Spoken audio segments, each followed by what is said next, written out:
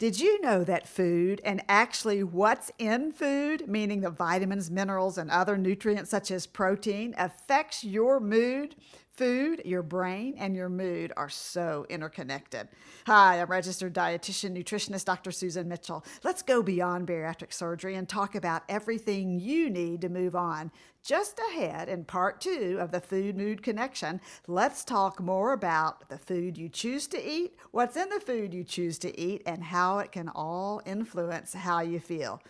Don't go anywhere. If you've had bariatric surgery, you need a specific bariatric multivitamin, not an off-the-shelf version. There's a big difference. In Australia, choose BN Multi. Find them at beyondbariatricsurgery.com in the shop. She's back. Joining me via Skype from the Gold Coast of Australia is our content director and bariatric dietitian, Amanda Clark. She keeps the podcast and me on track. Plus, you may remember, Amanda's our bariatric guru and has spent 15 plus years helping over 2,000 patients. Creator and author of the Portion Perfection Kits for weight loss and for bariatrics, Amanda believes that when you see how much is right to eat and you have practical tools to help you, you gain a much better understanding of what to do and how to do it. Plus, Amanda's the one who chooses the right supplements and all the other products that you find in our shop. And by the way, your support of our various courses, our products and supplements enables us to bring you the best podcast possible, and we appreciate you. Well, Amanda, thanks for stopping by.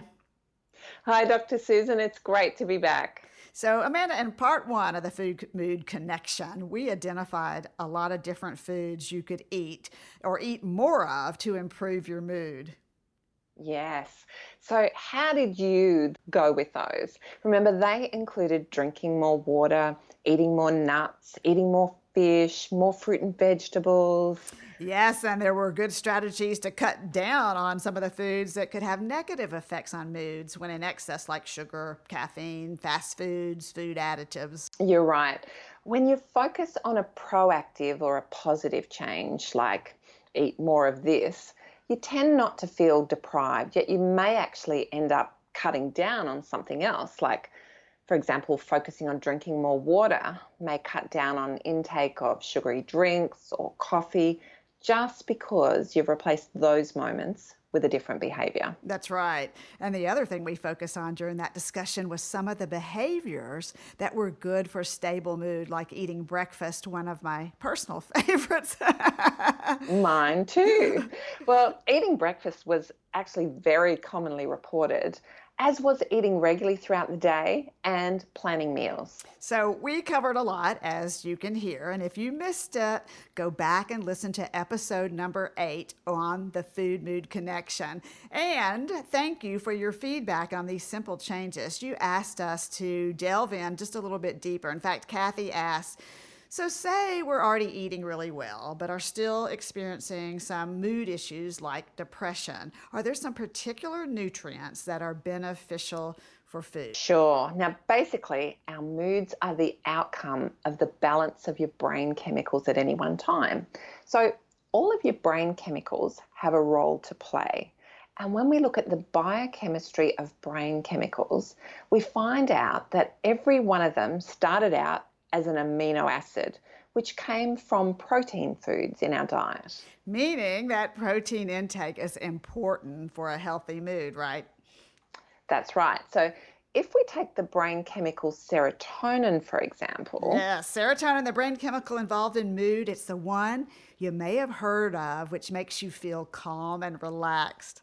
That's right.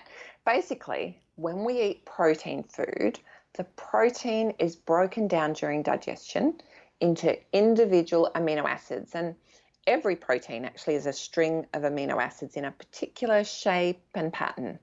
Lamb protein, for example, has a distinctive pattern of amino acids in a particular order. And beef protein has a different pattern, for example. And that's what gives that protein its properties. So when we eat beef protein, our digestive enzymes break that down into the individual amino acids, and there are about 20 different ones of those. Then it's our body's job to then take those individual amino acids and rebuild them into human proteins. And that might take the form of our muscle, or it might be hormones or brain chemicals. Now, when we make serotonin, we happen to use a particular amino acid called tryptophan. And when we look at the biochemical process, that tryptophan is converted into serotonin over several biochemical steps. And each step requires the presence of a range of vitamins and minerals. So, okay, it's clear that protein is vitally important for a good mood, but you also want to take into account all the vitamins and minerals as well. They work together. Think of them like a soccer or a basketball team, and just the right amounts for these reactions to take place when you need them. Yes. And another main thing that determines which brain chemicals you're trying to make comes from your thoughts. So, if you go to a sad movie and you think sad thoughts, you make the brain chemicals that match that mood and you come out feeling sad. Similarly, if you go to a happy, uplifting movie and you think happy, uplifting thoughts, you come out with a brain chemical pattern that matches those thoughts, and that is how you feel. It's when you're surrounded by happy, uplifting experiences and you feel sad or you feel nothing that you can suspect that something is wrong. And when we look at how nutrition impacts moods, there is the possibility that you don't have all the nutrients, these vitamins, minerals, protein, etc., available at the right time and place. So number one on your list is to address this because it's a simple solution. Yeah, absolutely. It comes back to food intake and supplements. For example, let's talk about the vitamins and minerals that have to be present to make serotonin. There are actually a whole lot. So don't try and remember these, but you need vitamin B1, which is thiamine, vitamin B6, zinc, vitamin C, vitamin D, and magnesium. And when we look at the research, every one of those nutrients has some research linking it to mood. And this is why it's part of the biochemical reaction. But the best news is that you can ensure that you do get everything in the right balance to make the right brain chemicals by following a balanced, healthy diet. Which ties us right back to the fruits and the veggies, the fish, the nuts, etc., that we mentioned initially today and really much more in depth in episode number 8. You can start with whatever model of good nutrition your country advocates, or a very healthy general diet like the Mediterranean diet. Yes. And, certainly over the years, I've come across a lot of people who have always felt that the models of good nutrition over the years, like the pyramid or the food groups, are just boring. They don't want to talk about that. But this is what they do for you. They ensure that you get all the nutrients in the right proportion to allow your body to function properly. Yes, and they do. But good, solid, sound science and sound nutrition isn't always sexy, is it? Like the food groups and such. And so we always go out there looking for that magic bullet that, by the way, we know just doesn't exist. But what about when you've had bariatric surgery? You probably can't consume the minimum recommended serving each day. Yeah. And because this is a bariatric surgery community, that definitely involves bariatric multivitamins. So here in Australia, that is BN Multis. And listen, if you're thinking BN Multis, do I know those? Just check our website. You'll find them in the shop. Amanda really searches to find the right bariatric supplement that she feels is just what you need. And we're also in the midst of finding just that one in the U.S., which we will let you know more as we do. So keep your eyes open for it. Yeah, so it's your bariatric multivitamin as a minimum, and possibly other supplements. And we'll talk more about those another time. You can't just rely on supplements though, because it's likely to be things other than just the vitamins in those positive foods like the vegetables and the fish that contributes to good health. Yeah, I totally agree. It's a healthy diet and the right supplements post-surgery together. Let's talk about what that healthy diet recommendation looks like following bariatric surgery. Well, it's almost impossible to get enough food-based nutrition after surgery. If we look at the general recommendations for minimal intakes from each food group, we end up with about 8 cups of food volume, which just isn't going to be possible. So I'm going to suggest that you get your protein first, which is meat, legumes like baked beans, kidney beans, lentils, tofu, and dairy products. And then that you eat broadly from the other food groups and ensure good quality food at every meal and snack, and take your bariatric multivitamin.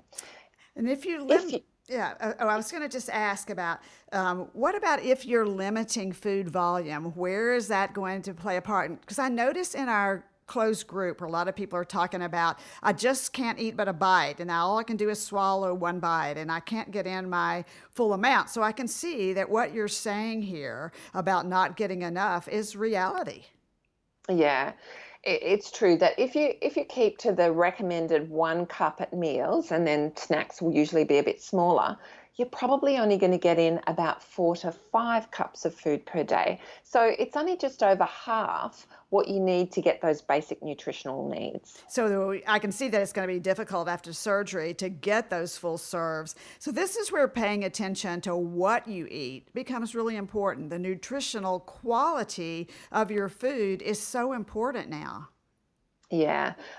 I think one of the toughest things, yet so important for all of these vitamins and minerals we've been talking about, is also the inability to consume sufficient vegetables.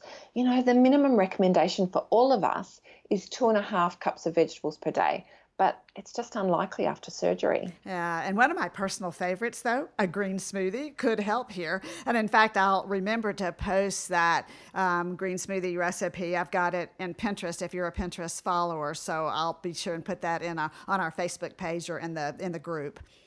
Absolutely, great idea. They can really provide a boost in many of the protective factors and provide many of the nutrients needed for good mood. Yeah, so let's assume we're eating well, we're taking our vitamins, but we still think there's a problem with mood. What else is there? There are a couple of areas of nutrition which are proven to benefit mood, and one of those is omega-3 fatty acids. Ah, yes, the fish oils. That is why fish was a good mood food. We know Mm. that people who live in communities where they eat a lot of fish experience less depression. So, how much do you need? Well, the recommendation for general health would be 2 to 3 oily fish meals per week. So that would be salmon, tuna, herring, sardines, mackerel. But when it comes to mood effects, though, you need to consume more than that. And it would require eating fish daily to achieve that. So canned fish for lunch daily could be a great routine. Some people choose fish oil supplements instead, and that's okay. And there you could try fish oil supplements or algal oil supplements, krill oil supplements, or you can also get some omega-3s from plant sources. Yes, now, please check with your health professional who knows your personal history before adding supplements because these are just general recommendations. Some people should not take them based on health issues and medications that you may be already taking that could interact with them. So we'll talk about specific amounts in an upcoming episode as some forms of omega-3s are not as effective as others. Yeah, that's correct. There are omega-3 fatty acids in flax seeds and flaxseed oil, walnuts, pecans, and canola oil. But it is true that only about 10% of the plant-based omega-3 gets converted into that fishy form, which is most effective. But if you take 2 teaspoons of flaxseed oil per day, maybe add that to your green smoothie, then you get over 4,000 milligrams of omega-3s. And therefore, if you convert only 10% of that, that's approximately 400 milligrams, which is still quite valuable. And it's equivalent to about 2 ounces or 60 grams of a fatty fish. So great, more fish. So what about the other strategy you mentioned? Well, the other strategy relates to carbohydrate intake and the glycemic index. It all comes down to insulin, really. Insulin plays a few roles in our body, and we're mostly familiar with its role in blood sugar control. But something it also does, if I can just digress for a moment, is it determines or it influences what fuel you will use in your body or what you'll do with that fuel. So when your insulin levels are high, it signals that there's lots of glucose in the bloodstream. This sends a message to your body to say, look, there's heaps of glucose here. So if this person eats anything, put it straight into the fat stores because we've got a lot here. And if they exercise, it's saying, look, just use this glucose first. Don't touch the fat stores. So it makes it easier to store fat and harder to burn it. And I think this is probably part of the story with interval training that we heard about from Mark Barrett. Yeah, absolutely. And that would make it harder to control your weight. And in fact, it was physiotherapist Mark Barrett. He talks a lot about this in episode 13. So don't miss it. He talks about how to put interval training into your workout and the benefits of that and the tests that you can have to learn more about heart rate and all of that. It's really fascinating. So let's go a step further and talk about how insulin plays into your mood. Yeah, well, insulin also causes a temporary reuptake of those amino acids into your muscle cells. And those amino acids that we talked about earlier, they're the building blocks of protein foods.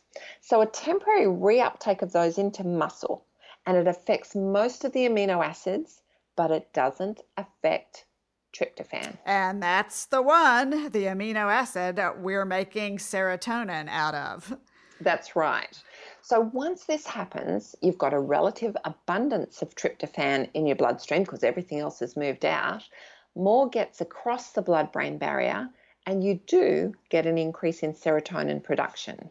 So here's the double-edged sword. That sounds like a good thing in terms of your mood, but it came from a high blood sugar, which is not so good. That's right. And it probably explains why we're drawn to sugar when we're under stress or we're in physical pain.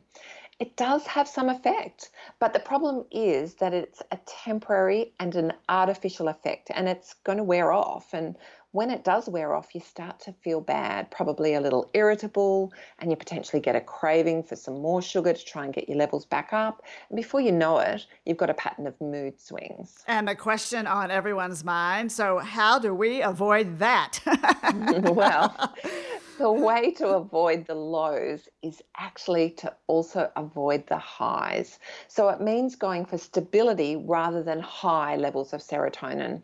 So low GI foods give you a more stable blood sugar, which gives you a more stable insulin, which gives you more stable serotonin, which means more stable mood. So if we take that right back to the beginning, it was low GI foods for stable moods. And that would be a recommendation for whole grain, like breads and crackers or higher fiber cereals, could be oats, most whole fruit, or even a sweet potato. That's right. And it also encompasses spacing your carbohydrate out over the day. And that also goes very well with the self-reported beneficial foods. And put that together with eating regularly, and we've got a good plan. Absolutely. A great plan to help with your mood. So thanks, Amanda, always for stopping by. You bring such great information that's really useful in everyday life. Thank you. So it's so important to hear all about these issues that you can face and, more importantly, what you can do about them to stay empowered and then move on. And here on the Beyond Bariatric Surgery podcast, we're all about your success. We want to give you as many tools as we can. So don't forget, when you're at the shop checking out the supplements, be sure that you look at the courses. We run different courses all the time, and we will be having a lot of new courses coming up in the future in the upcoming months. So always take a look to see what's available right now. Did you know we have a closed Facebook group called Bariatric Surgery Eating? You can be part of our group, talk about issues you're facing, or ask questions to the group. It's a large group, yes, yet a very supportive and private place to post. Go to Bariatric Surgery Eating and request to join. They're free resources for all members, and this podcast is one of them. Talk to you soon. Beyond Bariatric Surgery is produced and owned by Practicalories, LLC, all rights reserved. Remember, the content provided on this podcast is for information purposes only and doesn't create a patient-provider relationship. It's intended to provide reference material and is not designed to provide medical advice. Please consult your healthcare provider regarding any medical issues you have relating to symptoms, conditions, diseases, diagnosis, treatments, and side effects. Podcast guests express their own opinions, experience, and conclusions, which do not necessarily reflect or agree with the host, Great Ideas in Nutrition, or Practicalories, LLC.